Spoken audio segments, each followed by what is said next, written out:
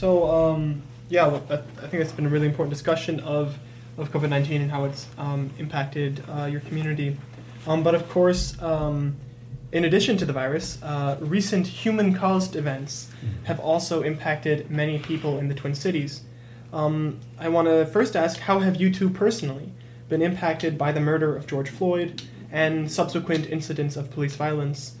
And how have you related to the resulting discussions and protests about racism in this country? I think it had an impact. Being a black person or being from Africa, and this is the country, a safe country. When you came in the United States, people they say you are going to a safe country, and seeing also a person who is wearing the government clothes, a policeman, doing such action, it was somehow it had a big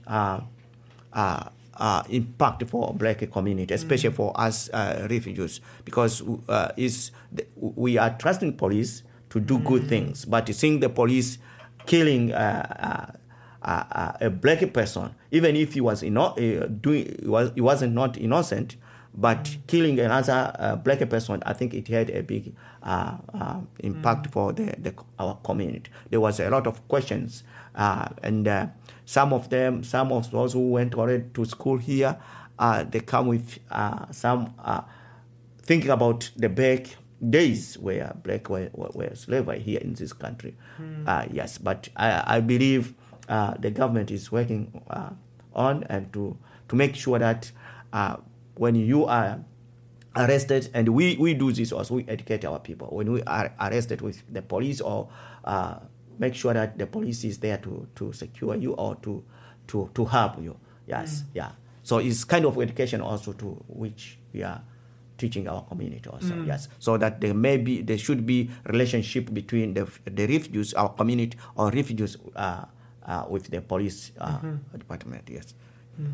Yeah, and also to add on that, on the question is that, as Juma already stated, that the George Floyd's killing was a big shock for a lot of people. It was, we received call because this was an event that went pretty viral actually throughout the world, and we had calls from other people, from family members, after they started seeing what was going on in Minneapolis and Minnesota in general.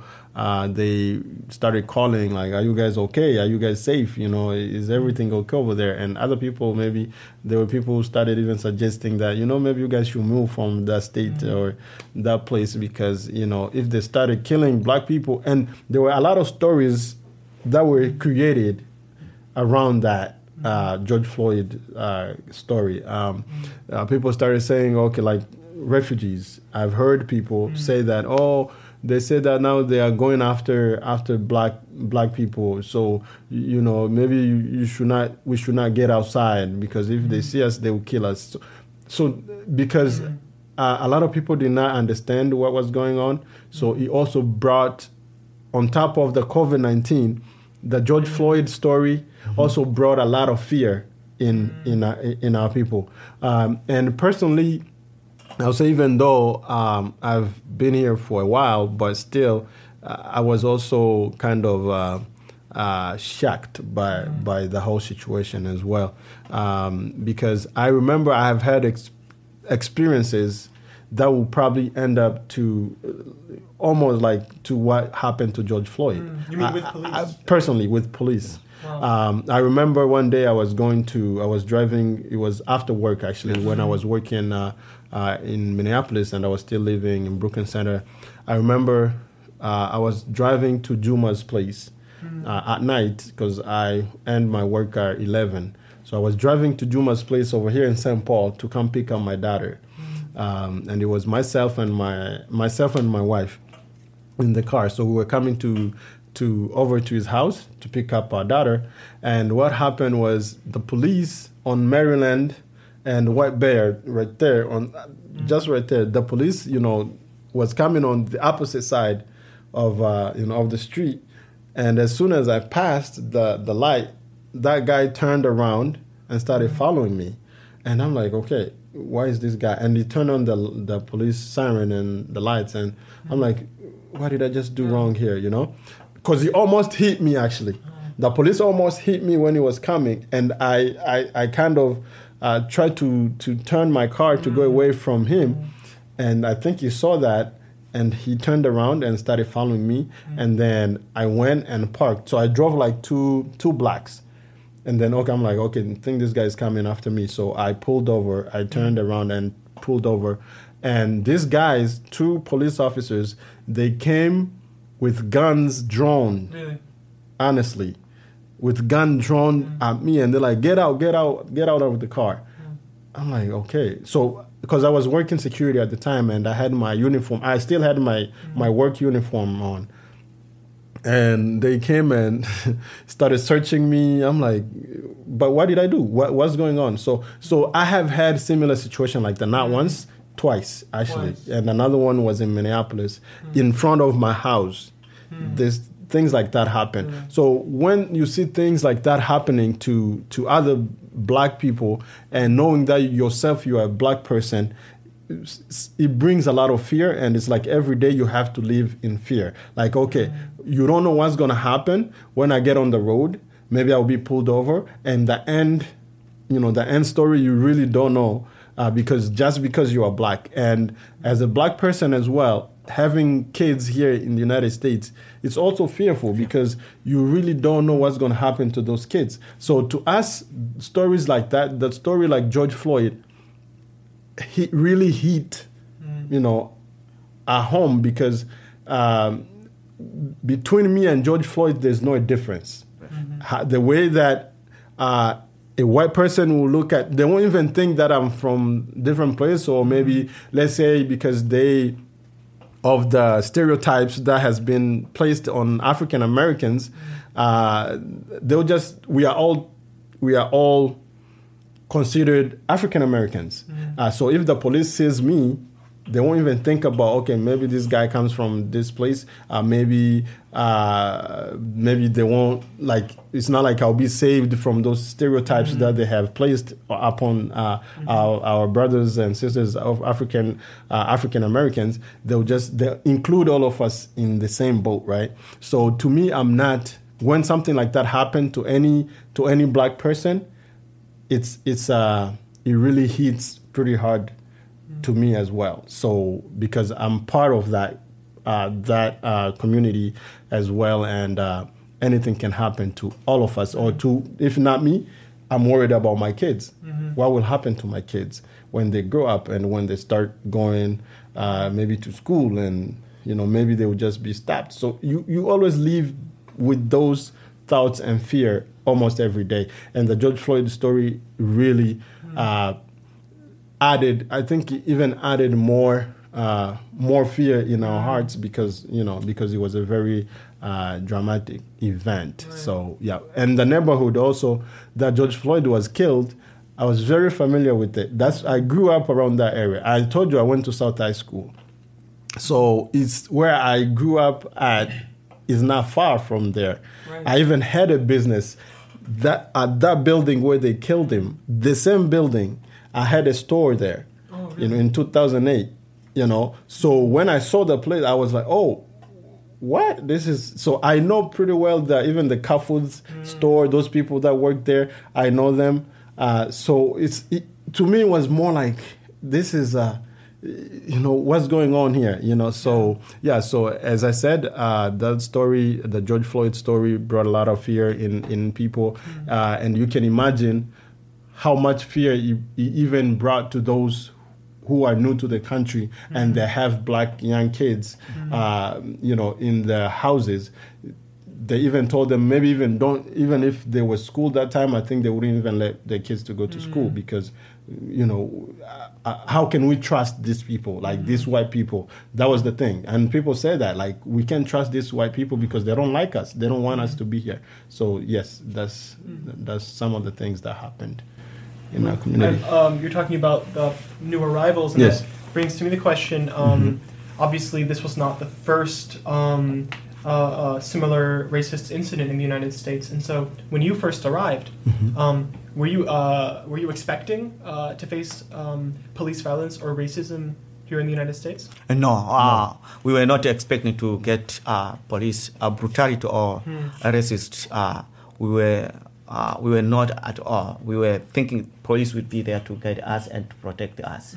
I remember the time I arrived here, we had education from the police also department in North Dakota. They come and teach us how to live here. So when I saw George Floyd event, I didn't expect USA can think things like that can still happen in our days. Yes, as Kilo said also, it had a big impact for those who came from the camp and they were still new here in this country, and not only here in USA, even back home, because it was people were watching all over in the world, and they start questioning, "Are you okay?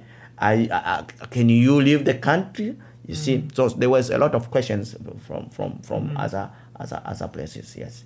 And it's still also, people still thinking that when you are approached with the police or a white person, maybe you may be in the wrong place, or you need to be careful when you are in those places. And to add on that, I have a family that, there's a family that had their neighbor is not very friendly. It's a white guy. Since the first day they moved there, it's a new family in the state. Since the first day they moved there, the neighbor has never been very friendly to them. And the George Floyd situation happened. That alone, they were like, okay, maybe we should leave this place because our next door neighbor, first of all, we know it doesn't like us, doesn't like seeing us outside. Even when kids play outside, it doesn't like that. Even though if they're not in his yard, but he still doesn't like that. So that too brought even more fear, added more fear to them, because now they started looking at every white person as a bad person. Not just the police. They started seeing white people don't like black people, period. That's how it was looked at by a lot of refugees. Yeah. And so this kind of makes me think about your Juma, since you lived in South Africa. Yes. That's a country that, of course, also struggles a lot with racism. Do you want to talk a little bit about whether you ever encountered that similar racism in South Africa, or how it's different between South Africa and the United States? Yes, there is a bit different, because the racism in they call xenophobic in South Africa, because it's between black against black.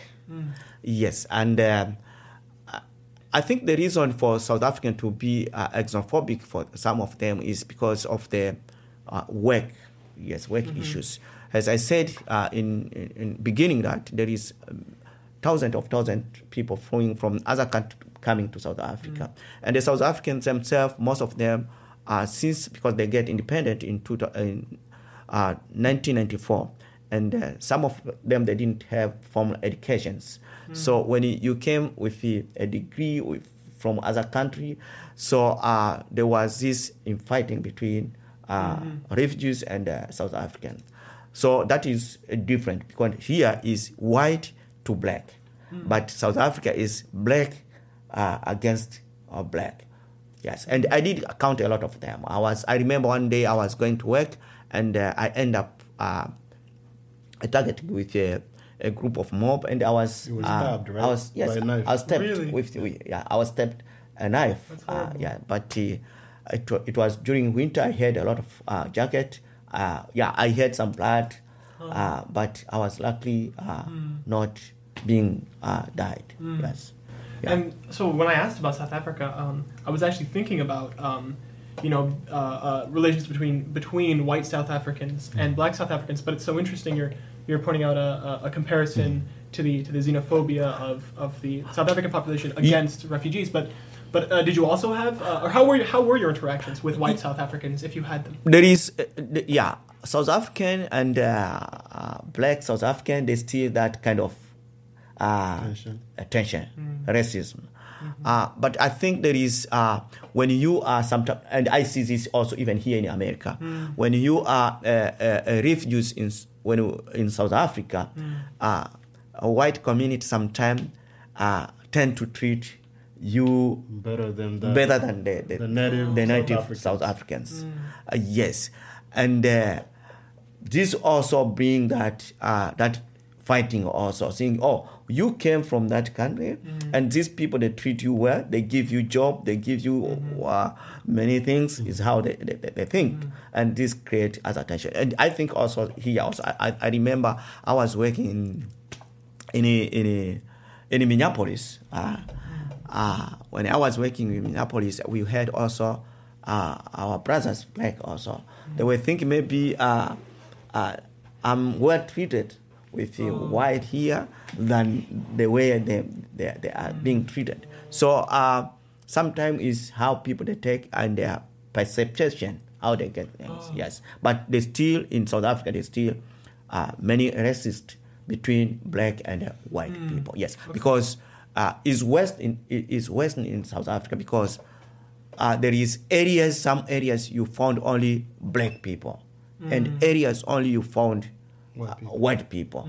And if you are black, you can't sometimes pass through in that area. You see, if you pass in that area, sometimes you will be questioned. You see, but if you are a white person walking with another black person, yes, they come again at that question. That black person may not be a South African, may become another country. That's why he feel more comfortable. Yes. So you mentioned sometimes there can be a tension between African Americans who have lived here their whole lives and then arriving refugees from Africa. Do you feel like recent events have changed that relationship? I think I only experienced once. But I remember one day I was at home. Kilo found me. He was in Minneapolis. Said, "Oh, I'm in this area. I don't know which restaurant where he was. I think Kilo can talk this." I always tell my brothers and black guy that no, we are all the same people. Yes, and we are not better for. We are not doing good for white people, and we are not doing good for you black people. We are all the same people. White are same like us, and black are same like us. Yes. So there is. I would say that if this situation that came has changed, I think that was the question. If he has changed the relationship between maybe our brothers. African American from the U.S. and us Africans. I'm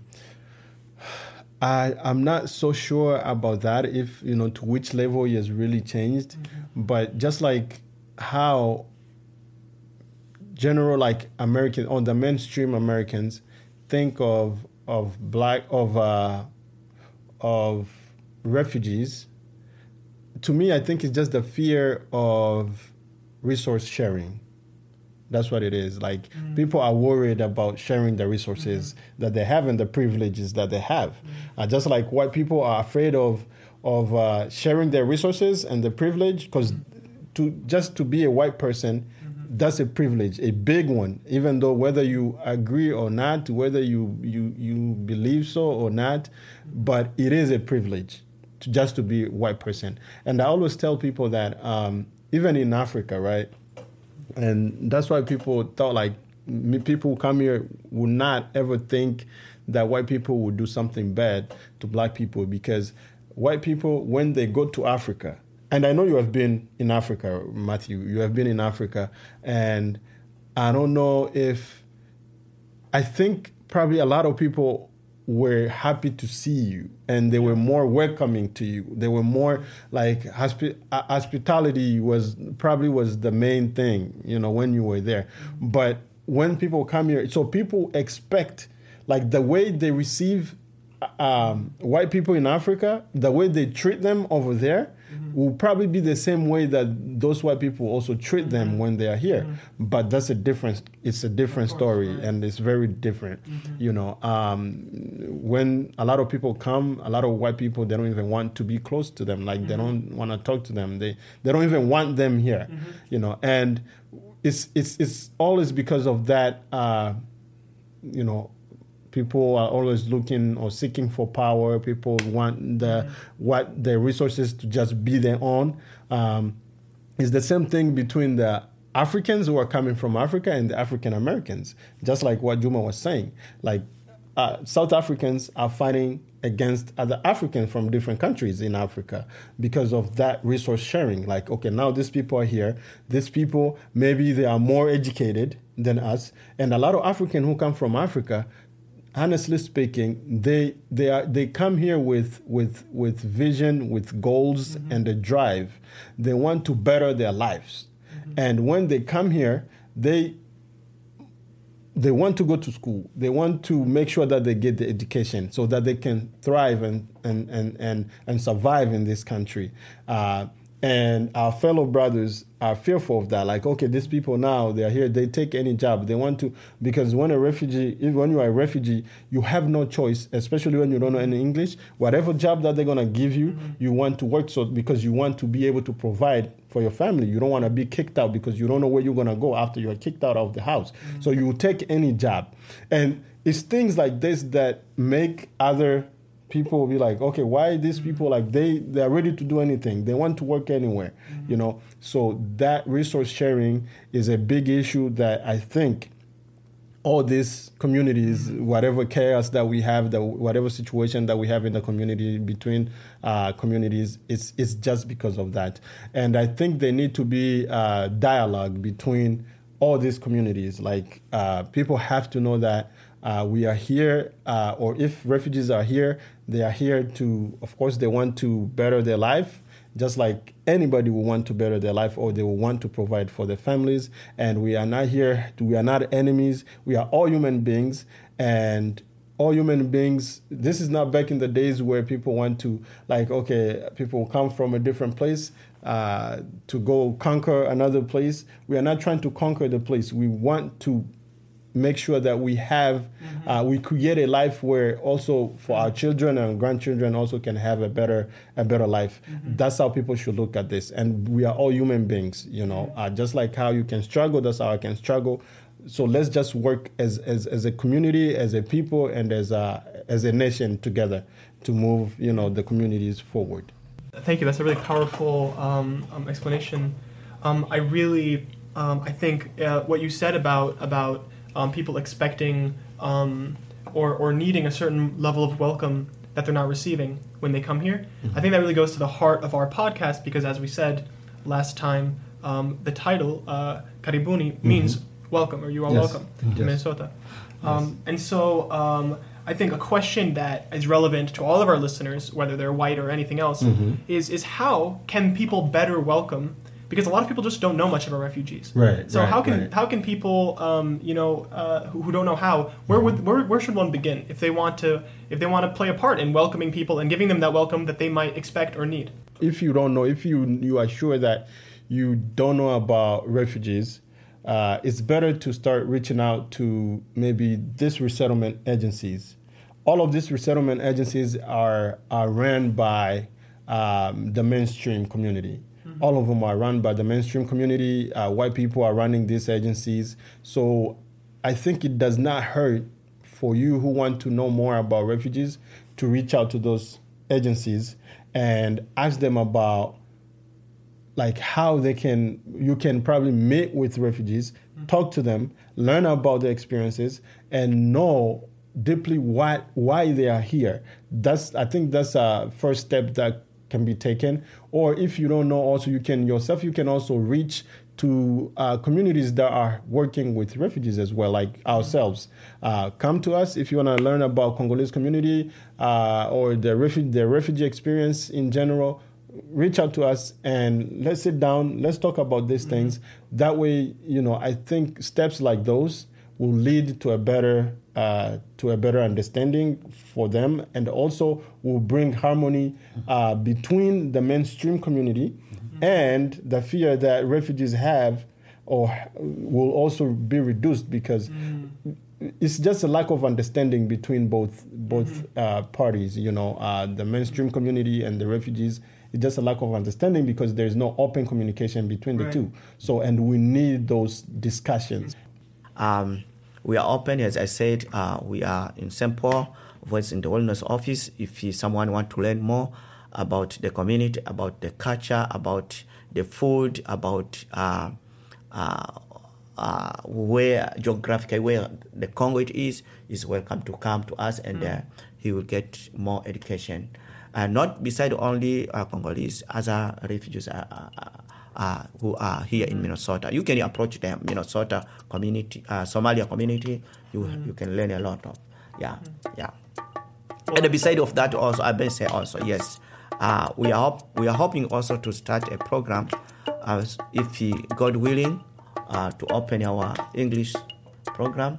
If someone is willing to help in teaching, volunteers, they are welcome also to come. So if you want to volunteer, donate, or connect with Kilo and Juma, the website for that is voiceinthew.org, and the phone number is 612-227-5871. Thank you, Kilo, thank you, Juma, and thank you so much for listening to Karibuni, Minnesota. Thank you. Karibuni, Minnesota is made possible by the Davis Projects for Peace Foundation. Thank you. Thank you, Matthew. Thank you, Matthew.